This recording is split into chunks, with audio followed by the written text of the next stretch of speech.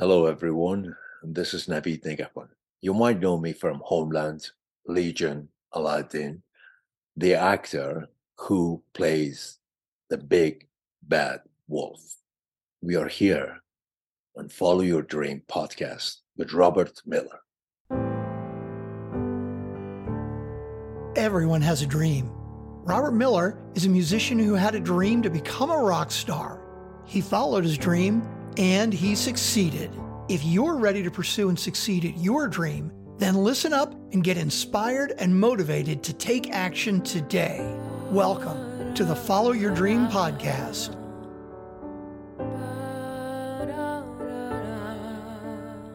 Hi, everybody, and welcome to another episode of the Follow Your Dream podcast with listeners in 200 countries. I'm Robert Miller, your host. My guest today is David Packouz, a different kind of guest for this podcast. You know, the tagline of the podcast is music and much more. Well, David straddles that line. On the music side, he started a company called Singular Sound, a music technology company that launched with a product called the Beatbuddy. We'll find out all about that. And on the other side, he started out as, get this, an arms merchant. And he got a contract with his company from the Department of Defense to supply the Afghan army with ammunition and weapons. That deal ultimately went bad, and he suffered the consequences. And his story was made into a book and then a movie called War Dogs, in which David was played by the actor Miles Teller. How about that? We're going to talk all about that as well. And you know that in every episode of the podcast, I feature a song of mine underneath the introduction and at the end, and I always try to make that song relevant somehow. And in this instance, I've chosen the song Tree of Life from the album PGS 7. Why? Well, I went contrarian this time. David sold guns, and my song is a somber anti-gun song that I wrote in the aftermath of a tragic mass shooting in 2018 at the Tree of Life Synagogue in Pittsburgh, Pennsylvania. Unfortunately, we've had so many more mass shootings since that time. In any event, David Packouz, welcome to the Follow Your Dream podcast, baby. Thank you for having me. All right, so you got this fascinating story, and I want to hear about it. How did you become an arms merchant? Give me the Reader's Digest version of this. All right. I'll try to make it as brief as possible for people who want to get the details. I recommend that they watch the movie War Dogs, or if they want to get the absolute true story, because that's a Hollywood version, I would recommend that they read the book War Dogs, which they can find on Amazon. It's under the same name. It was written by a Rolling Stone writer, a journalist. So in my early 20s, I was going to college and I bumped into an old friend of mine who I had grown up with. He had learned the arms business from his uncle. His uncle owned a big pawn shop, had gotten into selling weapons and ammunition to the government. He went to work for his uncle, learned it from him. Then he left his uncle and came back to Miami, started his own company, started doing really well, selling to the federal government weapons and ammunition. And he asked me to join him because he was doing really well. And so we started working together. We started winning a whole bunch of different contracts. And after about 9 months of working together, we won the biggest small arms contract in history. It was worth $300 million. And it was to supply the Afghan National Army with weapons and ammunition. And at the time, the Afghan National Army was our allies after we had kicked out the Taliban. This is back in 2007. So part of the contract, it was around 30 different types of munitions, everything from small arms like pistol or rifle ammo, all the way up to like tank shells and anti-aircraft rockets. But some of the ammunition that we were delivering, it was for the AK-47, coming from Albania. We discovered after we had already committed to deliver that ammunition that it had originally come from China. And our contract specifically forbade us from delivering ammunition from China. So we were faced with a choice. We could either, tell the government about it and risk losing the contract, or we could not tell the government about it and hopefully they don't notice anything. And so we decided for the second choice. And the way they ended up finding out about it because the guy we hired to repackage the ammunition, because we wanted to hide the fact that it was Chinese. So we hired someone to take the ammunition out of the original boxes that had Chinese markings all over it and repackage it into other boxes. And my partner decided to switch packaging providers, and that really pissed off the original packaging guy. And he went to the New York Times and told them what we were doing. And he went to the FBI and told them what we were doing. And so they started an investigation. Don't you go to jail for stuff like this? So you can. And so what happened was, at first they actually told us, so at this time, my partner decided that he didn't want to pay me what we had agreed upon. And so I left the company and I decided to sue him for the money that he owed me because he wanted to give me nothing. So at the time, the government came to me and said, hey, you're not even in this company. You're not a target of investigation. So we just want to interview you. And so I talked to them and they said, you're not a target. So, but then 6 months later, and they didn't even charge my ex-partner with anything. It seemed like they were just going to let the case die. I think because the U.S. Army was very intent on receiving the ammunition. So they were kind of pushing back against the Justice Department. They were like, don't rock the boat. We need this ammo. So don't do anything, at least until we get the ammo. So ultimately, the Army did get the ammo? Yeah, they did. And they used it. And they were happy with it. And they were happy with the quality.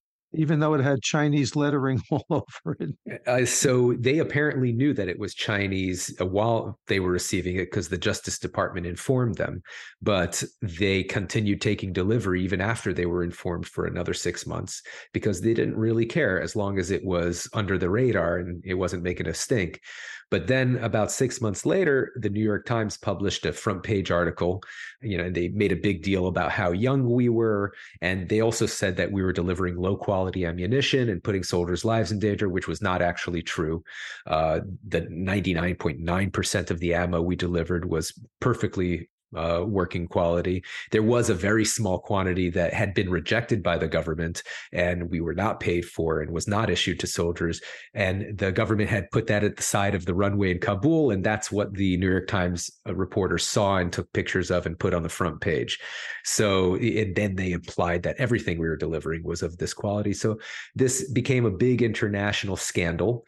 And pretty much every major newspaper in the world reprinted the New York Times article. And a week after that, suddenly the Justice Department came back and said, oh, we're charging you with fraud because you were lying about the source of the ammunition. You were saying it was from Albania, but originally it was from China, and you hired someone to hide the fact that it was from China. So that is fraud. Now, usually fraud, whether you go to jail or not for fraud, your amount of jail time is dependent on the loss to the victim, right? Depending on what you defrauded the victim out of. But in this case, the government actually saved money. They didn't lose any money because we were supplying the best price. So the way they figured it is, what's the cost to the government of taking away our contract and giving it to someone else? And it was only about $150,000. That's, in the grand scheme of things, relatively low compared to a $300 million contract. So that was what they could charge us with. And so we both pled guilty. I ended up getting sentenced to just 7 months of house arrest, which was, a huge relief for me. But my ex-partner, one of the things that you have to do when you plead guilty is you sign a plea agreement, right? Admitting your wrongdoing. And the prosecutors agree that they will ask the judge to give you a minimal sentence in return for pleading guilty. But part of the agreement is that you can't commit additional crimes before you get sentenced, because then how are the prosecutors going to say that you're a reformed person and going to be a good citizen from now on if you commit more crimes? I would think it's a no-no to keep going out and committing crimes. Okay, so Yes, yes. I'm with you on that. So my partner couldn't stay out of the business and he kept on doing the business and he ended up falling for a sting operation from the ATF. And he got caught with this second thing. And so then that invalidated his plea agreement. And so the government said this guy deserves to go to jail for this thing and the original thing. And so he ended up getting 4 years in prison. So they threw the book at him. Yeah. All right. So you have this international scandal. You're on the front page of the New York Times. And I assume that's how the book got started because the Yes. author must have seen this whole thing. Exactly. So the New York Times published this front page article, and that got the attention of Rolling Stone, who loves these kinds of stories. And they sent a journalist to interview me and interview him and the other people involved. And the Rolling Stone journalist, Guy Lawson is his name, wrote this very long article in Rolling Stone about our story. And that article was seen by Todd Phillips, who's the director of the Hangover movies. And he thought that this would make a great movie. And so he bought the rights to the story and made the movie War Dogs. Now, hold on a second. Did he buy the rights from the Rolling Stone guy, or did you get rights as well that you sold to him?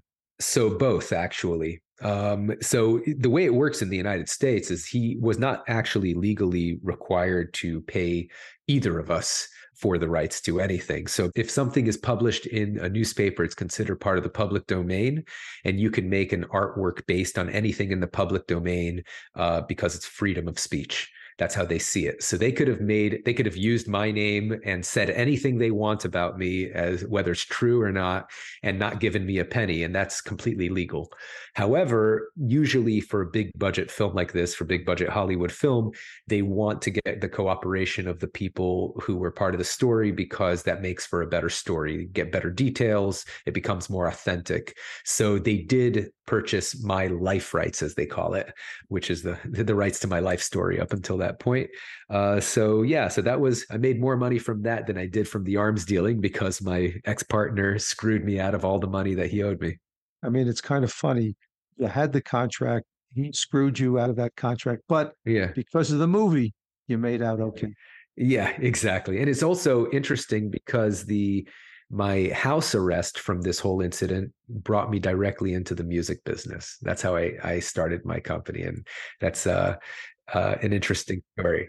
All right, let's do that transition because you went from being an arms dealer into the music business. Yes. And you got the benefit of this movie about this terrible incident in your life that worked out for you, gave you some money, that allowed you to start your business. Is that how it worked? Not exactly, because the movie, I didn't get the money for that until like 2016 when the movie came out, but I was under house arrest in 2011. And so the way it worked, what happened was while I was under house arrest, I'm a guitar player. So I've been playing guitar since I was 15. I'm also a singer-songwriter. And, since I was under house arrest, I was playing a lot of guitar.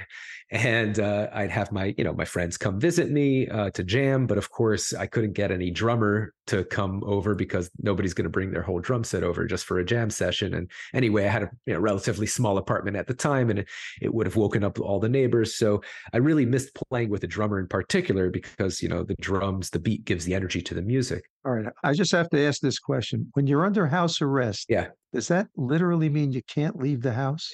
So they do make exceptions. So you could leave the house for work and things of that nature, but you have to tell them exactly where you're going to be and when you're going to be back. So it's more of like just a monitoring. They have an ankle tracker on your ankle. Got the ankle bracelet? Yeah, got the ankle bracelet. But if you want to go out and get some milk or ice cream or something, you can do that? You have to have everything, you have to have your schedule approved a week in advance. So you have to, you can't just leave on the spur of the moment. You have to tell your probation officer, your parole officer that, you're planning on working at this place from this time to this time. You're going to go shopping at this time to this time, and you'll be back at this time.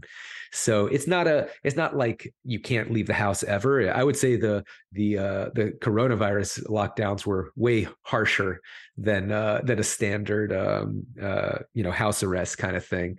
All right. I got to ask you another silly question, okay? But people want to know about this stuff. Yeah, You got an ankle bracelet on. Are you allowed to take that off at all? I mean, what if you're taking a shower or whatever? Is it on all the time? all the time.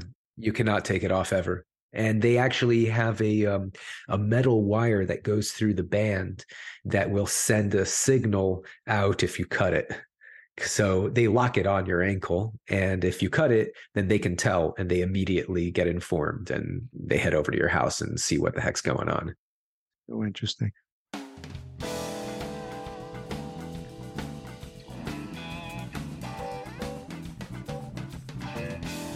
Hi, everybody. This is Robert Miller, your host. As you know by now, I'm a musician too. I've released 13 acclaimed albums, including a Billboard #1, and I've had millions of video views and streams. I infuse my music into the podcast in several ways. In each episode, I feature one of my songs underneath the introduction and at the end, and I always try to make that song relevant somehow to my guest. I also regularly write and record new music, and I release all of my new music via the podcast to my audience consisting of thousands of listeners from 200 countries. It's like I'm performing a concert on a worldwide basis. If you haven't done so yet, I invite you to check out all of my music and my band, Project Grand Slam, by going to the band's website, projectgrandslam.com, and at the pgsstore.com. You can also find all of our videos on YouTube, and you can stream our music on Spotify, Apple, and all the other streaming services. By the way, the song you're hearing underneath my voice right now is called Metro Shuffle. It's from the Project Grand Slam album, The PGS Experience, and it features the great Mindy Abair on saxophone. It's become my go-to theme song for the podcast. As always, I want to thank you for listening to the podcast and to my music, and we'll see you in the next episode.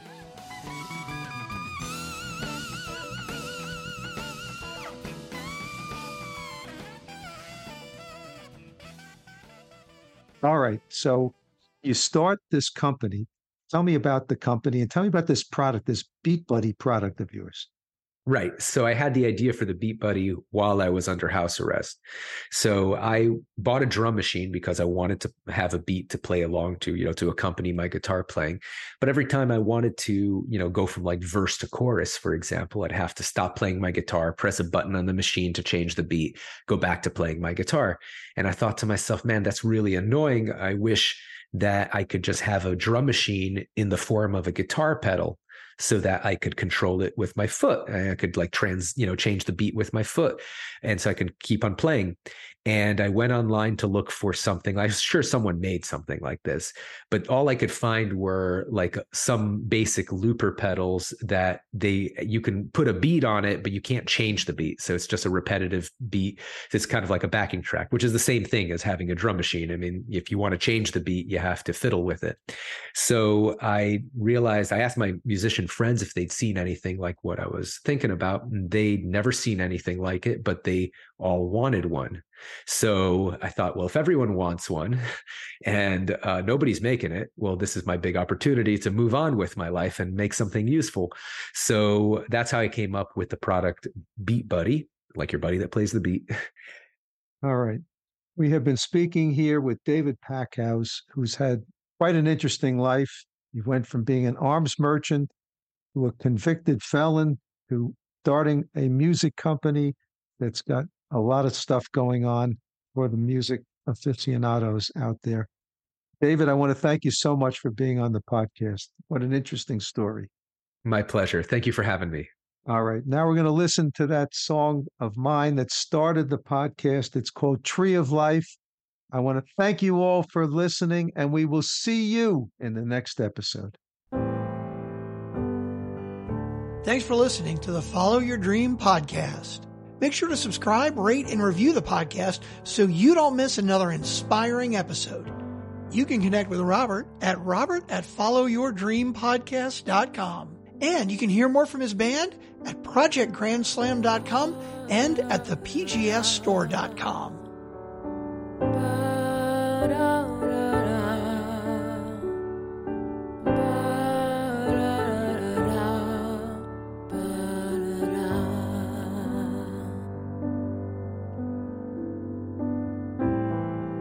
I wonder how, and I keep asking why. We live in fear and we hide.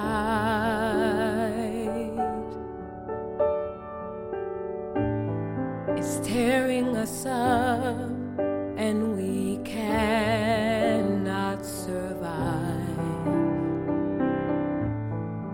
We must have peace in our time. All this hurt and pain, we can't let it happen again. We must find a better way today.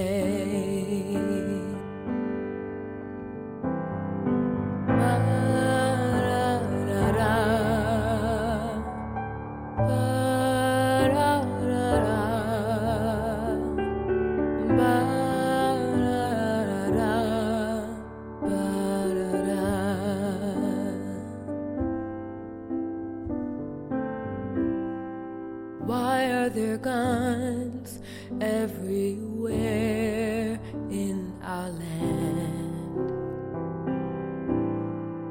Fired with hate and surprise.